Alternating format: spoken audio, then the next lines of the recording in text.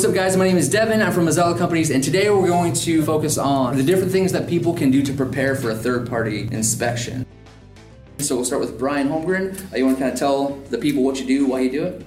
I am a regional rigging inspection manager for Mazzella. I've been doing this 20 years.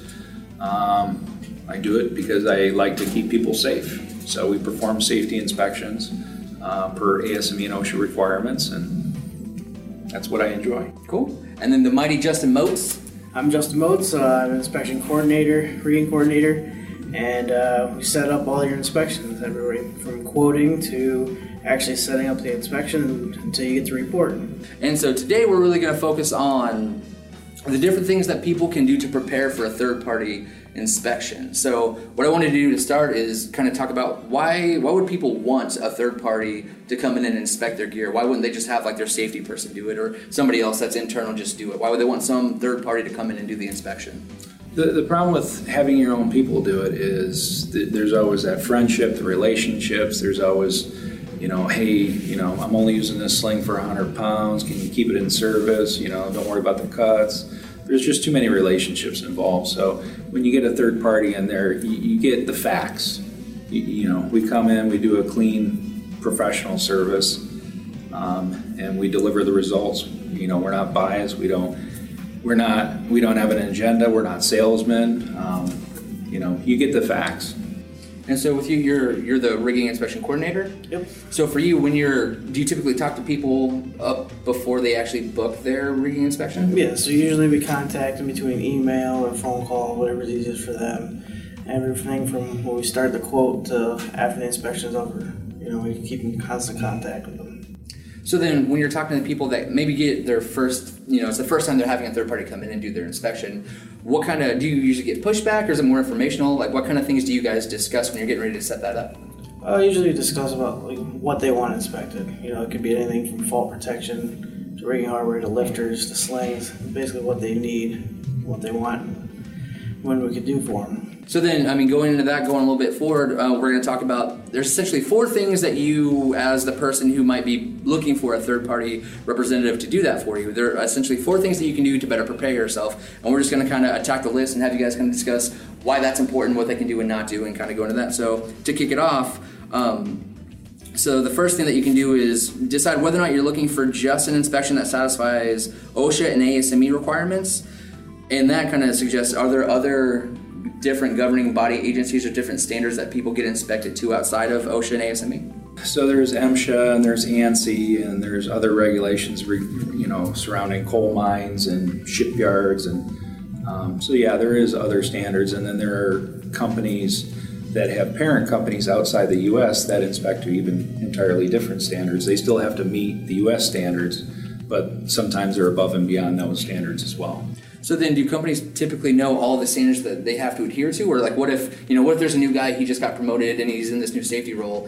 If that person just does not know exactly what they need to be inspected to, how do you help them figure out all the standards that they need to be inspected on, or is that on them? It's pretty much on them. If they want something special, we can look into it and see what they need. But usually it's standards, OSHA and ANSI and ASME. Those are like the 2 main ones. Yeah. OSHA and ASME are the 2 standards. All right. Yep. And so the second thing, it's how does a prior inspection record help inspectors speed up the process of the inspection? So we'll just start with, what is a prior inspection record? It sounds kind of straightforward. As far as the inspection level, you mean?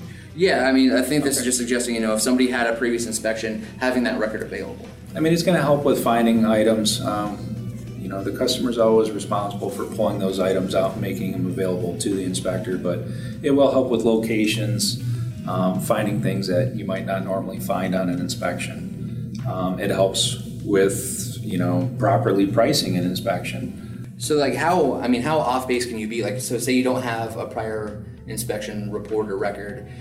If you're just trying to guess how much stuff is in your warehouse, how close can you be to just an eyeball? I think I have 20 slings. I might have more, but I have no idea. Yeah, sometimes the customer just doesn't really know what they have. It's easy to walk by something every day and never really pay attention to it. So it could be anywhere. You think you have 20 slings, and it could actually turn out to be about 100. So. And so how does that affect the price of an inspection? So if I go in and you tell me that you have 20, but then I'm looking at 150, how does that affect the price of that inspection? We'd have to probably go back and reprice the quote, because we price the quotes on what you have, the amount of time that our inspectors will be there on site. So if you have 20, it could take, an hour. If you go there for an hour, but yet there's 100, it could take you all day. Mm-hmm. So if you only quote them for a certain amount of time and you're there 4 times that amount, you're going to have to adjust the price. So does that happen like on the spot? If you get there and they say 20, but then you're looking at 150, do you have to leave and requote and then come back, or can you just facilitate? We'll usually just stay through and complete the inspection, but we're usually pretty forgiving too. If this is a customer that, it's a new customer, but maybe they're doing business with our company elsewhere as well, we're pretty forgiving, and we'll just let them know that, hey, next year there is going to be a cost, an increased cost, mm-hmm. or whatever it is, if it's monthly, annually. Mm-hmm. So that makes we're sense. pretty forgiving. Sometimes if it's just an extra hour or two, we just do it no extra charge and just change the rate for next year. I mean, because the education, the partnership of this seems to be a pretty big part of it, because it's, you're just happy that they're willing to actually get their gear inspected. So if they're a little bit off, it's not like they're doing it on purpose. They might be new to it. Yeah. All right, cool. So then, if people don't have prior inspection reports, what can they do to kind of help figure it out? Do they just kind of do a shop tour and just start pulling slings and counting, or what kind of things can they do to prepare? No, we can do a site visit. The other thing is literally they can go around each area and just have all their area supervisors just give a general count. So we're not looking for exact numbers. It's whether there's 100 or 500, there's a big difference. So usually they'll get supervisors involved and just do a general count of what's in their areas, and they can usually gather their information honestly in a few hours. It's pretty quick, but otherwise we can do site visits as well if we have somebody near the area. But if they're 3-4 hours away from any of our salespeople or any of us, it makes it a little more difficult. So asking all the right questions. Yeah. So is that why this is such a big, important conversation? Because especially if you have a guy that's traveling, or even if they're flying, obviously you want them to be as prepared as possible before you get there. Yeah. Cool. So what type of special information will inspectors need to know before they come onto a job site? And this we were kind of looking at. I guess sometimes people require that you go through a safety training before you're even allowed in the facility. What other type of things like that do people typically need to know ahead of time? So besides training, sometimes PPE, they need, if they require something special that our inspectors don't already have, if they need a special drug test, if they need to be drug tested through them, that's something that we'd have to set up prior. Usually it's hard to do that for, same day. And then, can't think of anything else. Now, what about environmental hazards and stuff like that? Is there any kind of specialty equipment that people have to wear if they're working in a steel mill or a paper mill where there's something just very hot and chemical related? Yeah, and it kind of goes back to the PPE. Some of the steel mills require a dust mask, some of the foundries and stuff like that, but they make it clear ahead of time of what's required. And then they make it clear of what their expectations are of what rigging they want inspected, and where we're going to go, and if we're going to have a guide or not, or all that stuff. So there's a few conversations that take place at the site, which is how to handle any equipment that may be removed from service. Mm-hmm. So that's usually something they handle on site, but that can happen ahead of time too. So then, twofold. First, if there is specialty equipment that you guys don't have, is it common for the place that you're going to inspect to provide that to you? Or is it something that you just need to know so you can buy it and then bring it? We don't bring any replacements on our inspections. Okay. So that's something that customers have requested and we can do, but usually the customers don't want to replace the stuff they don't know if they need yet. Mm-hmm. So they'll usually wait till the inspection is completed and then go through and contact our sales and quote from there. We bring repairs back on the spot. Will you remove damaged gear on the spot? If you see a chain that's jacked up or a hook that's bent or whatever, will you remove that from service for them, or just tell them hey, you need to tag this out? Yeah. So what we do is we'll place a danger tag on it, and then we'll talk with the customer if they want to repair it. We can bring it back here, and they can get a quote for repair or figure out if they want to buy it brand new or not. Mm-hmm. So. But nylons and stuff like that, they're pretty much disposable. And that's up to the customer, if they want to cut it up, throw it away. or if they want, we can take it with us. Cool. Dispose of it. That actually reminds me, isn't there like a bin replacement program? I think Tom was telling me about that. How does that work? What does that exactly entail? And does that kind of work in tandem with these third-party inspections? They don't have a lot to do with us, but so there's a bin program. They take any sling that they think, has a problem with it, cuts, abrasion, heat damage, anything like that, and they put it in the bin. The bin comes to Mazzella for internal inspection.